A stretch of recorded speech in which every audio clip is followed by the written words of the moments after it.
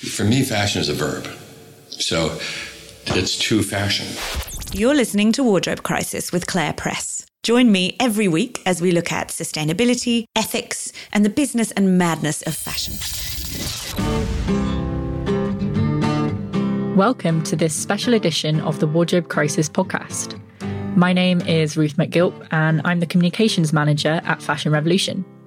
Claire has kindly asked me to introduce this week's show, and as regular listeners of the podcast will know, Fashion Revolution is a non-profit that brings together a global movement of people campaigning for a fashion industry that values people and the planet over profit. Every year, Fashion Revolution Week is our big campaign calling for a fair, safe, transparent and accountable fashion industry.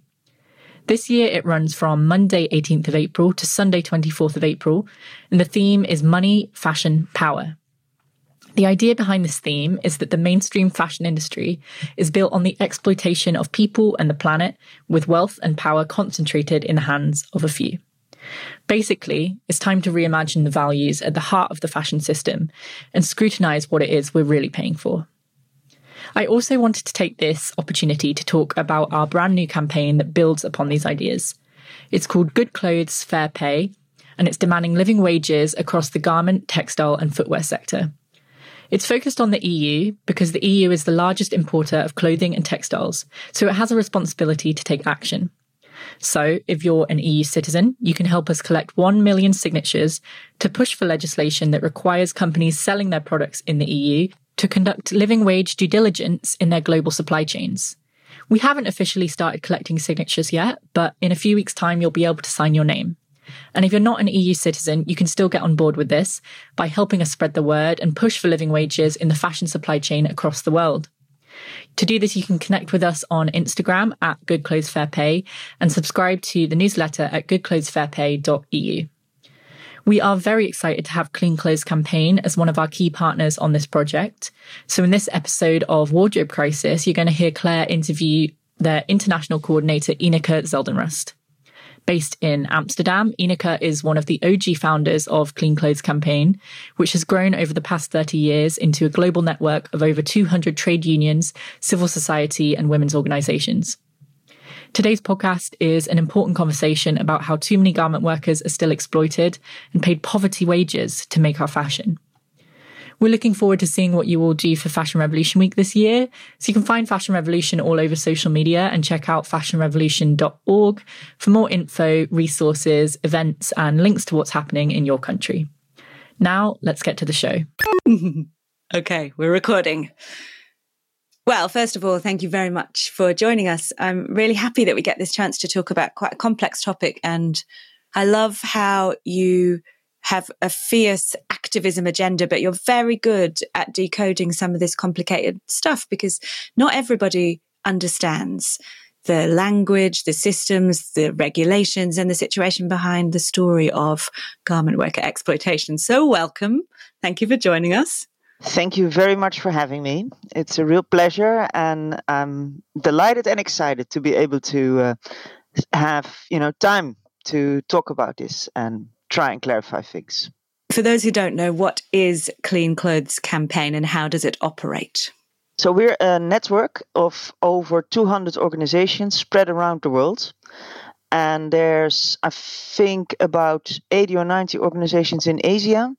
And those are trade unions, women's rights groups, activist groups. And they work together in regional coalitions. And then there's partners in Europe, in Australia, in the US. So we link organizations and people in consumer countries to those in producer countries. And we try and make decisions together and run campaigns to improve the situation of the garment workers. I'd love to talk about how these campaigns work, because maybe if you're listening to this and you might be a fan of Fashion Revolution, or you might have engaged with Remake's Pay Up campaign. You're a buyer of clothes and you hear these stories about women who could be your own age dealing with ridiculous conditions in order to make the things that you buy. And you think, I'm going to join a campaign, and that might be on social media and it might involve writing to your MP. I'm not sure. There's lots of different things we can do as consumers. But Ineke, I'd love you to talk to us about what goes on behind the scenes. You mentioned different trade union groups and different groups in different countries. How does it all fit together, and what are the things that you can do to pressure brands to make change? I think what we try and do as a network is harness all different types of power or leverage that we might have, because we need to change the way this sector works. So consumers indeed can send off messages, and we've worked intensively with Fashion Revolution and with PayUp, the ones you mentioned, to make that too. But people and women are a lot of the consumers have different types of power as well. We can influence the way politicians make decisions through lobby, through letter writing, through contacting our MPs. We might be members of trade unions ourselves, and trade unions can bargain and stand in solidarity with others to bargain and approach companies more directly. I think what CCC has tried to do is to create an open network space for any type of organization and then find a way for them to put pressure on. We have investors at the moment, so the investor community harnessing their power to make change. There's lawyers who are trying to take companies to court, and we'd like to be encouraging to do all these different things. All right. I want to talk about fashion's problems. I feel like this whole podcast is about fashion's problems, but you've got a tab or a page on your website titled Fashion's Problems, which I loved. And it lists all these problems. There's 12 of them on your website. Yeah. They're things like poverty wages, unsafe workplaces, the COVID crisis. But I wanted to ask you, Ineke, could you pick 2 of them? Not COVID, because we're going to talk about it, and not unsafe workplaces, because we're going to talk about Rana Plaza. But pick 2 of them at your discretion and just give us some lowdown on fashion's problems. Yeah, thank you. So I wanted to pick the one on unclear supply chains first, because I think this is a very, very global supply chain, right? You can have, wear a product that has been to more places, or a garment to more places than you probably have been, with all the different components. And lack of transparency, you can't see on a label where all the different components are made. That lack of transparency means we can't hold the right actors responsible, and it allows them to hide. So one of the things we've done is to really, really push hard on brands and saying you have to disclose exactly where you are making your garments. And I think we've successfully gotten brands to disclose at least the first tier, so where they place their direct orders. And we've also told them that needs to be put in an open data accessed map. So there now is something called openapparel.org, where we push all companies to use that same open data system. So then you can also, like for like, find back what is happening there. We have made a lot of progress with transparency, though, over the last few years, haven't we? I really think we do. And it makes a lot of, in and of itself, it won't make life of a garment worker better, but it creates the conditions, if you wish, for us to do that. And it makes it far more visible. It really shines a spotlight on what's happening. And that can, in and of itself, is like a precondition for change. Yeah, you can't change it if you can't see it, if it's hidden. Exactly. And it also goes to the responsibility under the United Nations human rights guidelines for companies. They have to know and show that they've done something about it. So a lot of companies will try and say, oh my God, I didn't know that was happening. That wasn't in my supply chain. Or if they turns out that they knew it was in their supply chain, they will still say, that wasn't clear to me.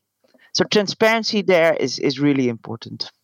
Would it be fair to say you have a healthy cynicism about brands that say they don't know? I do. And I have that cynicism also because I've been involved in so many cases where brands either are found later. Well, I have a nice example. It's actually Benetton, who denied very hard to be involved in one of the Rana Plaza buildings. And it turned out after a year and a half that they actually had, because we had a copy of a bill, they actually had a documentation in their office. So they literally lied about it. But I've seen images of their labels in the rubble. Yeah. But that was one of the hardest things we had to do, was to actually train people at that time, because Rana Plaza wasn't not the first accident at all. Train people to go back in the rubble, workers, which is horrible. It's a horrible thing to do. And to try and locate the labels, take pictures at that point, and bring with them journalists and media and people doing exposure like you are doing, because that was the evidence that could not be taken away. If we said it, or the workers said it, they would say, well, that's not real evidence. But once also media got involved, that really helped. We're going to come on to Rana Plaza, but I'd like to pick another of fashion's problems from your list, your 12 problems. The 12 problem list, yeah. I think the gender discrimination is another really major one to always keep in our forefront.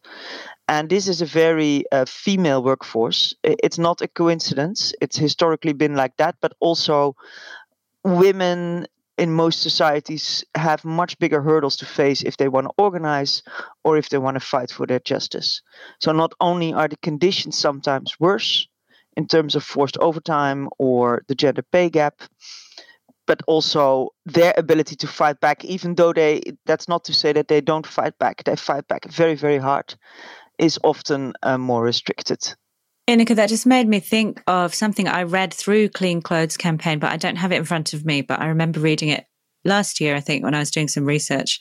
And it was the voice of a garment worker. I can't tell you where from, I can't remember, but a female garment worker. And she was saying they favor hiring us because they expect us to be more silent, more malleable, more easy to kick around, even potentially physically. But I think what she had said was more easy to manipulate and less likely to speak up because of cultural context and also power imbalance. Yeah. You know, like it's better for them to hire the weak woman who won't make a fuss. Yeah. It's a really interesting dynamic because on the one hand, that sort of myth that women are, less likely to stand up is partly a myth that, sort of keeps women in that role, the docile female worker. It was also a myth, really connected for some of the brands to the Asia, where there was this myth that Asian women would be more docile than other women. So it was used even to justify some of the subcontracting. So partly it's a myth. Partly, of course, the reality of the conditions are such that women, including in society, do face a bigger hurdle to fight back. But they fight back very strongly. So it's a myth that is used both against us and something that we need to tackle. God, it's really galling, isn't it? Doesn't it make you cross all the time? Actually, this wasn't in my planned questioning line, but do you just get cross all the time? And you're actually a very sunny person, so you must have found a way to compartmentalize the anger. How'd you do that? Yeah, I do actually can get quite angry. It's hard to not to be, but I find the network's mission is very clear, right? It's very clear what we need to do, and it's very clear that this change can be made. So I think as long as I can work with people that believe in that, then I have a healthy space, if you wish. Yeah. And that's, as an activist, that means I can turn my anger into, activism and trying to be constructive. And I think, we have to believe that this happens. And I also think if we genuinely transform this sector into something where women are well paid, can send their kids to schools, can, make their own decisions, basically, or deal with COVID like you and I can now, you adapt, you work from home, but you can still have your life. That would be a big win. Let's just look at what's happening now, because the last time I made a podcast about this was in 2020. Yeah, I had to think there. I've lost track of time. Yeah, COVID does that, doesn't it? Yeah, absolutely. I'm like, when was that? But at that time, it was sort of the height of the lockdowns, the first wave of lockdowns. So I think it was April, May, June. We were looking back on, we worked with Pay Up, and we interviewed various different voices, garment workers, factory owners, and activists. And it was a terrible situation. What's changed? Have brands started to pay up? And I did just want to share this thing from Business of Fashion. The State of Fashion report's just come out. There's lots of reports now around fashion coming back, roaring back with a vengeance. Some companies now are doing better than they were pre-pandemic. Yeah. I'm sad to have to say that not much has changed from the workers' perspective. You're right that in some countries, as Europe and US and other consumer markets opened up, production went back up also in the supply chain, back to normal. And the problem has been that the workers didn't get paid for the money that they lost during the year of the pandemic, where they returned to business. And that's a really sizable amount. So that means a lot of them, even the so-called lucky ones whose job got restored, still have debts to pay. They are in a much more precarious position than they were before. And it was billions that were unpaid collectively. Yeah, we've counted between March 2020 and March 2021. that 12 billion US dollars has not been paid in wages and severance. And it's interesting that nobody has really challenged that figure, right? It's an estimate, but we tried to do solid research within the conditions that we could. So I think people would have challenged it if it would not have been correct or roughly correct. I think in other countries, what we've seen is that, of course, the lack of vaccines, the lack of care has created their own third, fourth waves. So, well, theoretically, they could have gotten back in business. Those countries sometimes go back into periods of lockdown. And then workers, in many cases, garment workers were exempted as so-called necessary for for the economic recovery or the industry.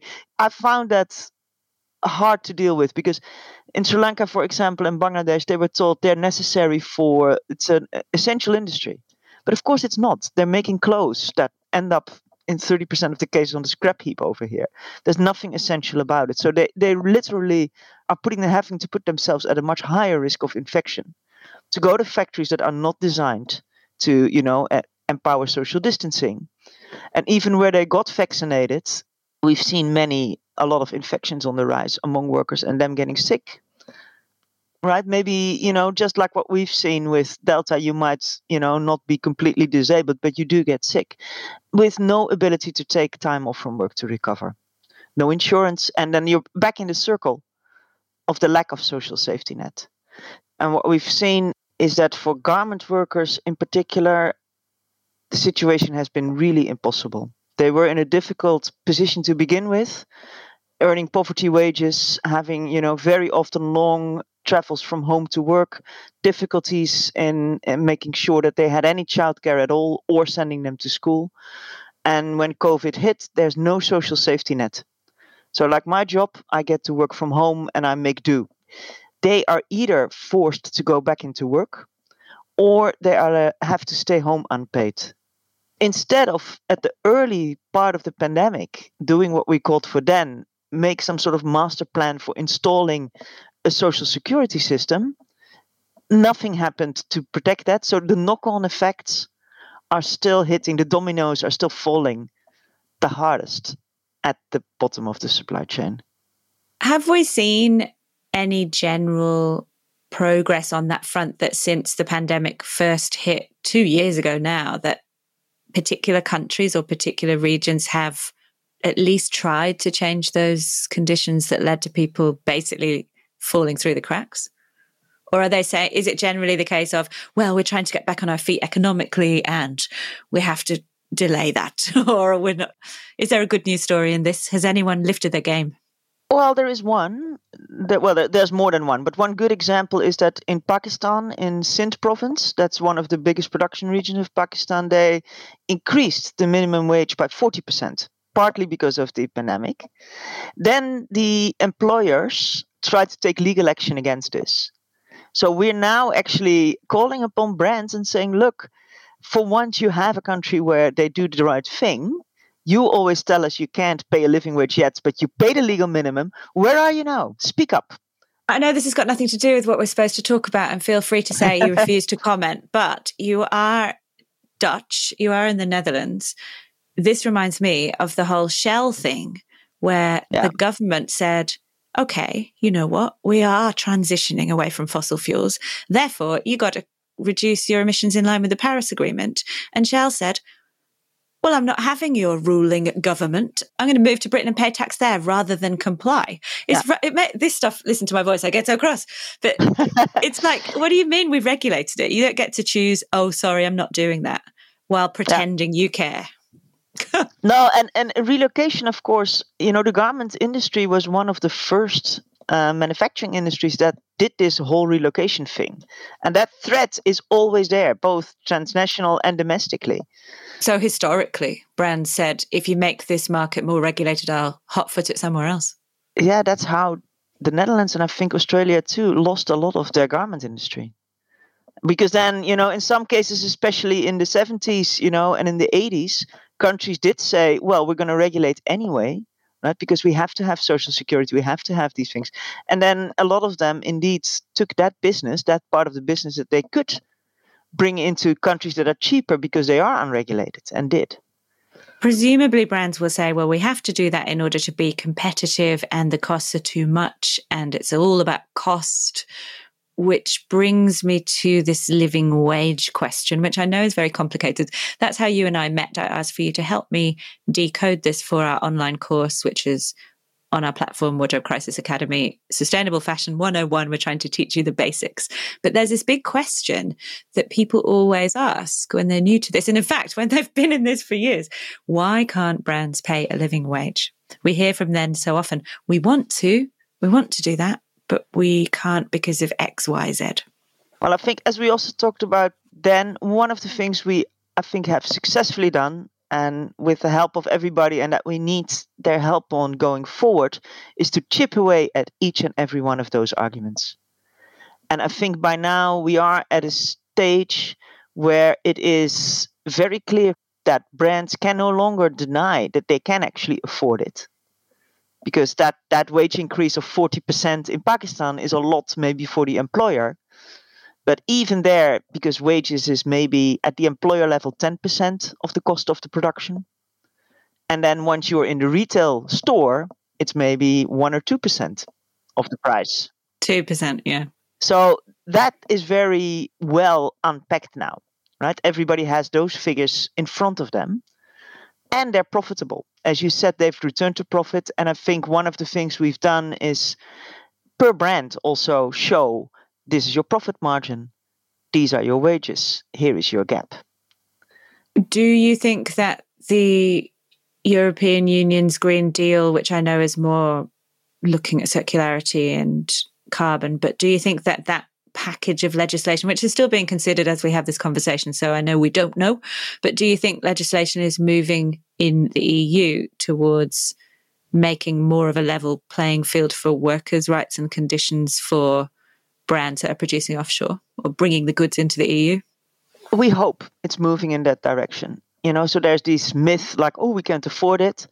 Then there is it needs to be regulated because we need a level playing field. We're doing a lot of lobbying and a lot of pressure there and saying, yes, by all means, regulate it. We're united then with your myth. We want a level playing field. It's the only long-term sustainable solution. You need to regulate so it gets priced in. So you can no longer compete on wages. But they also say the other brand argument, which does make sense to me, is that they say, well, we don't own the factories, so therefore we're producing in a factory that our competitors might also use. How can we be sure that if we pay more for our product, that increase goes to the worker and it doesn't just benefit my competitor? Yeah, I agree with you that is a good practical problem to have in a way, right? That is a real problem that needs resolving.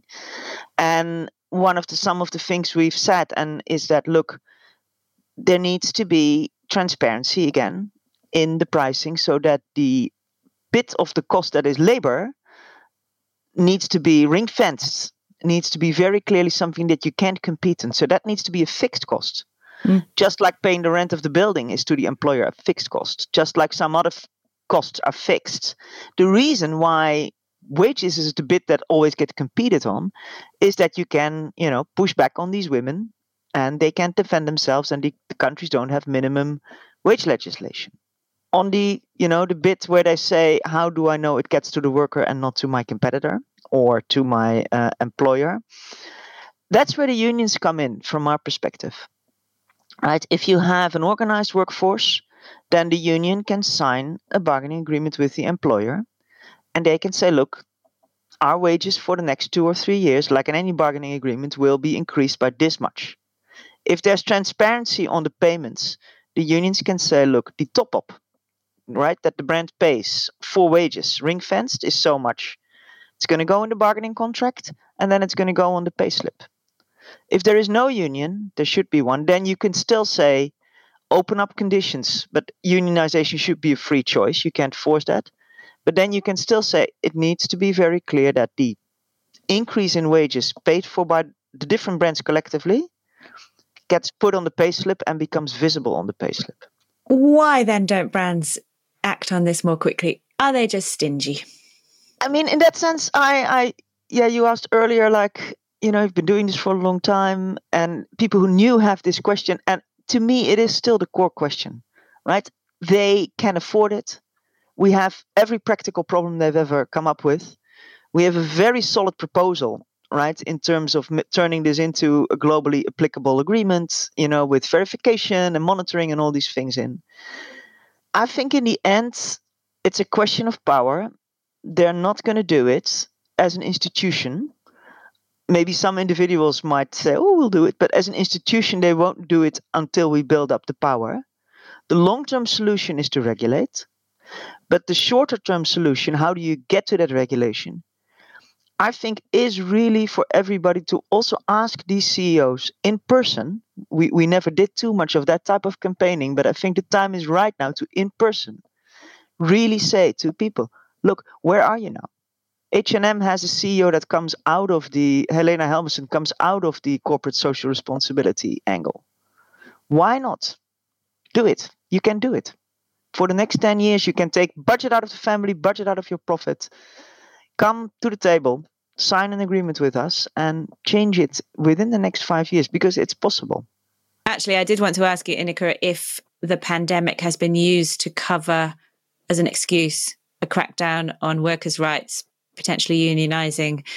Is it happening? Yes, there's certainly evidence of that at the level of individual factories. And it's logical if you take a closer look, and as we do with our partners, what you see then is, say you have an employer and their orders go down or they get cut. They need to make a change. Which are the workers they're going to fire first? Of course, that's the ones in the unionized factory if they have multiple factories, or it's the troublemakers if they have them. Normally, there's scrutiny on that. Campaigning organizations like ours, we have a lot of room to make noise publicly. Now, our attention also was so much on the pandemic and everything that's happening that there was this possibility to do more of that under the radar. So that's at the factory level. We've also seen some evidence of it at a more higher level, at the country government level, where again, that's a mixed field, but in some cases, of course, governments use the opportunity to lower attention for freedom of associational rights and close civic space. Yeah. I want to ask you about different countries. I know that you've actually got a long history of working in Bangladesh and that you were one of the architects of the Accord on Fire and Safety. But we hear so much about Bangladesh. Of course we should.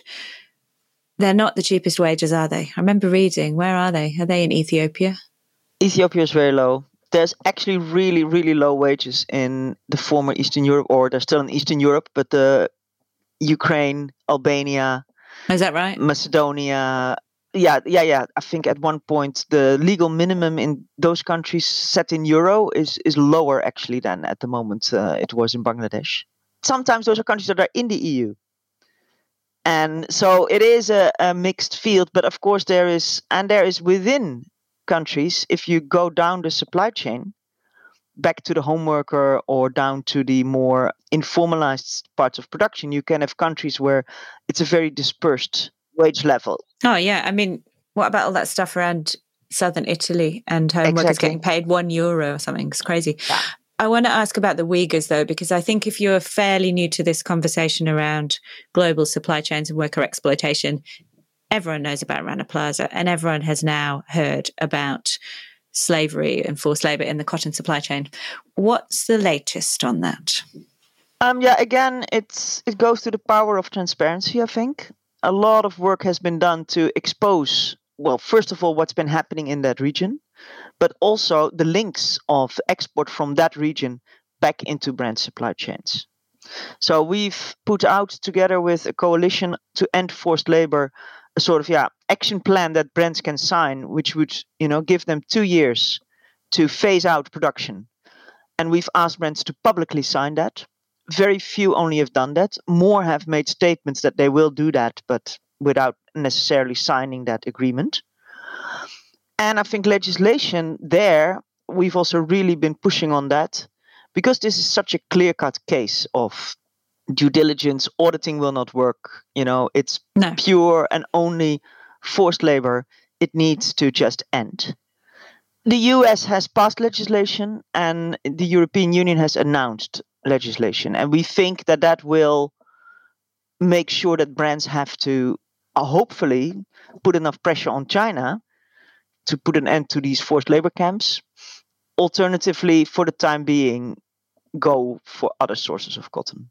I think we could do a whole podcast about that topic. We do have in previous seasons 3 episodes that look at forced labor, and I will share links to them. A particularly good one is the one with Baroness Lola Young.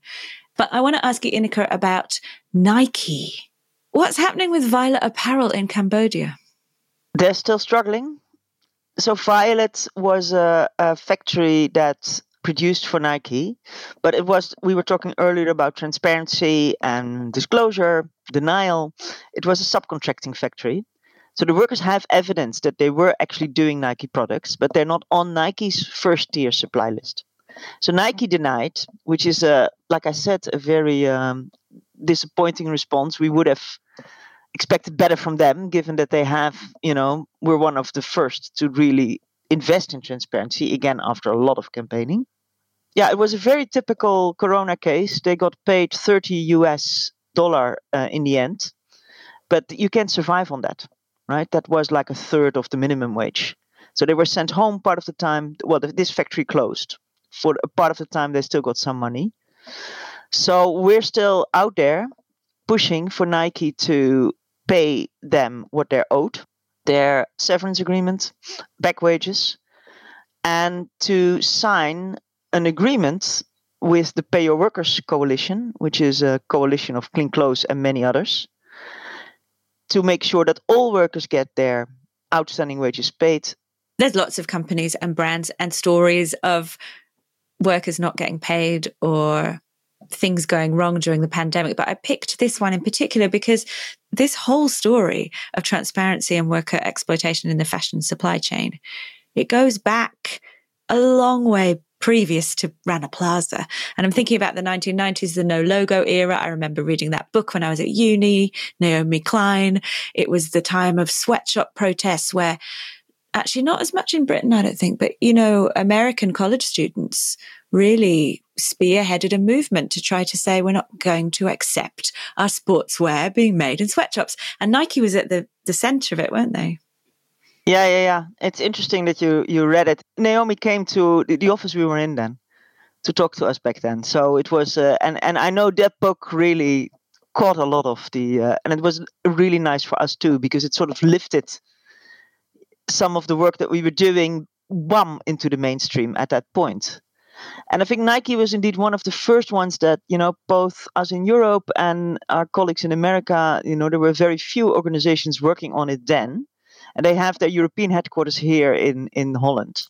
So we did these joint actions using the logo, which I think they paid $25 for at some point for that swoosh.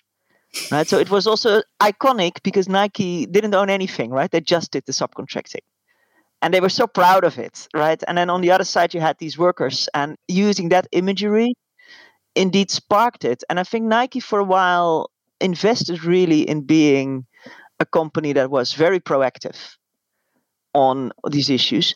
And now, because the attention has shifted a bit away from the sportswear companies, which indeed was that whole wave in the 90s, because they then started to disclose their supply chain, pay more attention, improve at least the visible stuff. Yeah. And now they sort of gotten complacent, I think. And it's time that we push them again, but that also is frustrating because you would think like, okay, we can now move on to the H&Ms and the Zaras and the fast fashions, which really started around the year 2000. And as a business model is more destructive, rather than having to again pay attention to the sportswear brands, but they need to up their game. It's very clear. It's funny, we're in the era of lockdowns and no libraries. I like to visit libraries. I've been going to street libraries, and so you just get whatever's there.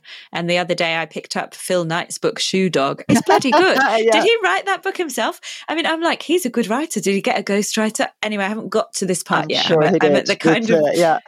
I'm reading the genesis story of how he invented this out of nowhere. But it's just funny. Everything was pointing to Nike. But you're right. They had a dreadful reputation, companies like Nike and Levi's. And then they were the leaders who cleaned it up. And now I'm used to talking about them, particularly in things like circularity, as leaders. We say, well, look at them. They turned it round. They're massive, but they fixed it. They saw the problem. They in terrible headlines for years, weren't they? They were the worst, and now they've swung around and now they're great, but they're still not perfect.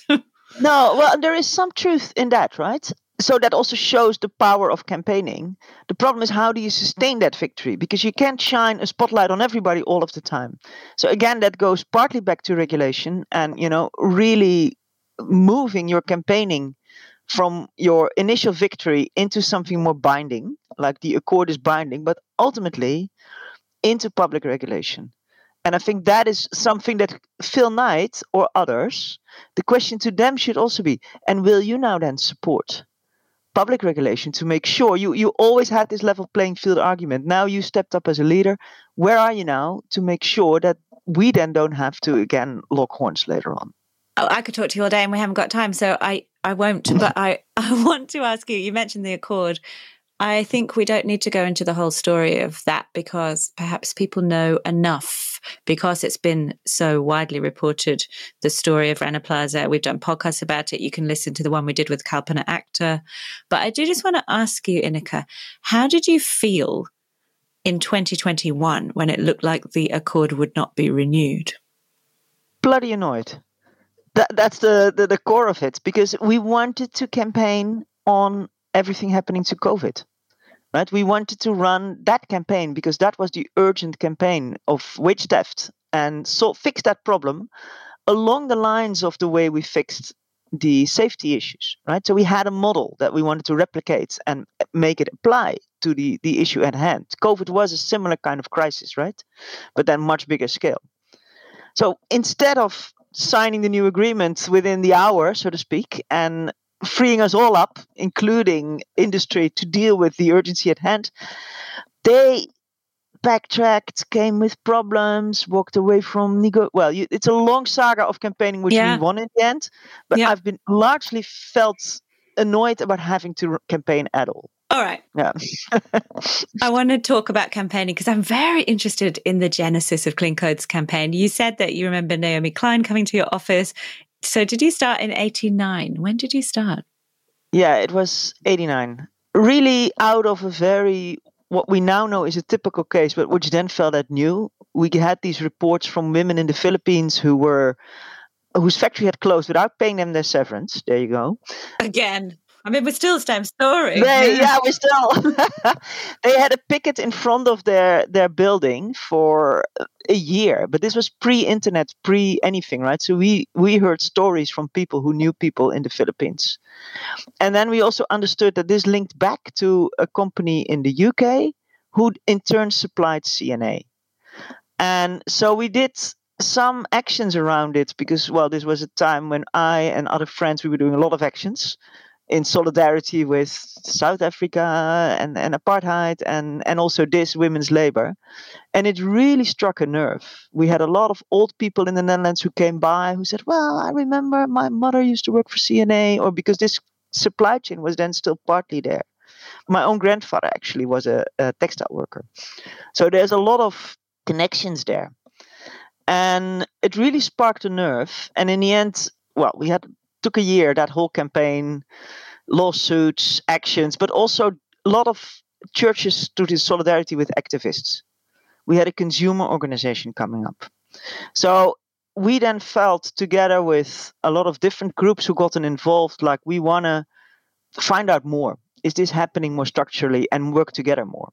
But where were you then? Were you a student? I was a student at the time and also an activist.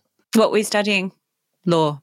No. I wish sometimes I had studied law. No, I studied human geography of developing countries with a specialization in women's studies, actually. But I studied that largely because I wanted to travel. And, this was the one university study that came with a internship abroad. And where did you study? Were you in Amsterdam? Amsterdam, yeah. So those early campaigns, what form did they take? I've seen great pictures. We'll share them. There's a really good page of our history on the Clean Clothes campaign site. You can see it was really energetic, very creative.